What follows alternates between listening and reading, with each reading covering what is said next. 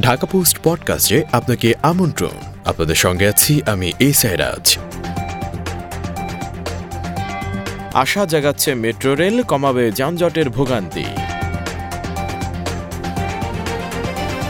দেশের প্রথম metro rail চালু হচ্ছে ২৮ ডিসেম্বর। শুরুতে চলবে উত্তরার দিয়াবাড়ি থেকে আগারগাঁও পর্যন্ত।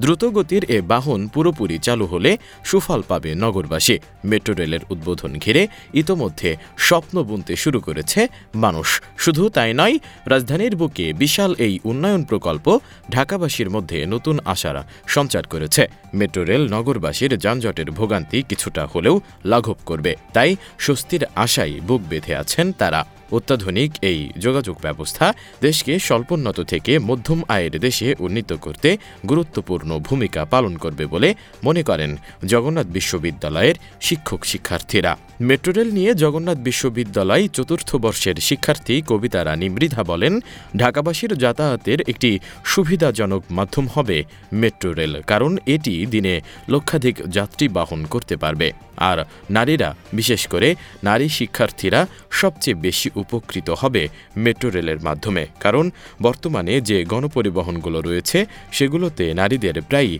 হয়রানির মুখে পড়তে হয়, কিন্তু বিকল্প কোনো পরিবহন ব্যবস্থা না থাকায় তাদের বাধ্য হয়েই এসব কষ্ট স্বীকার করেই গণপরিবহনে যাতায়াত করতে হয়। এখন মেট্রো রেল চালু হলে নারীরাই সবচেয়ে বেশি মেট্রো রেল ব্যবহারে আগ্রহী হবে বলে আমি মনে করি। মিরপুর কিংবা উত্তরার দিকে যেতে প্রতিবারই ট্রাফিক সিগন্যাল আর যানজটের কারণে নাকাল হতে হয়। এখন মেট্রো রেলে অল্প সময়ে শহরের এক প্রান্ত থেকে আরেক প্রান্তে যাওয়া যাবে।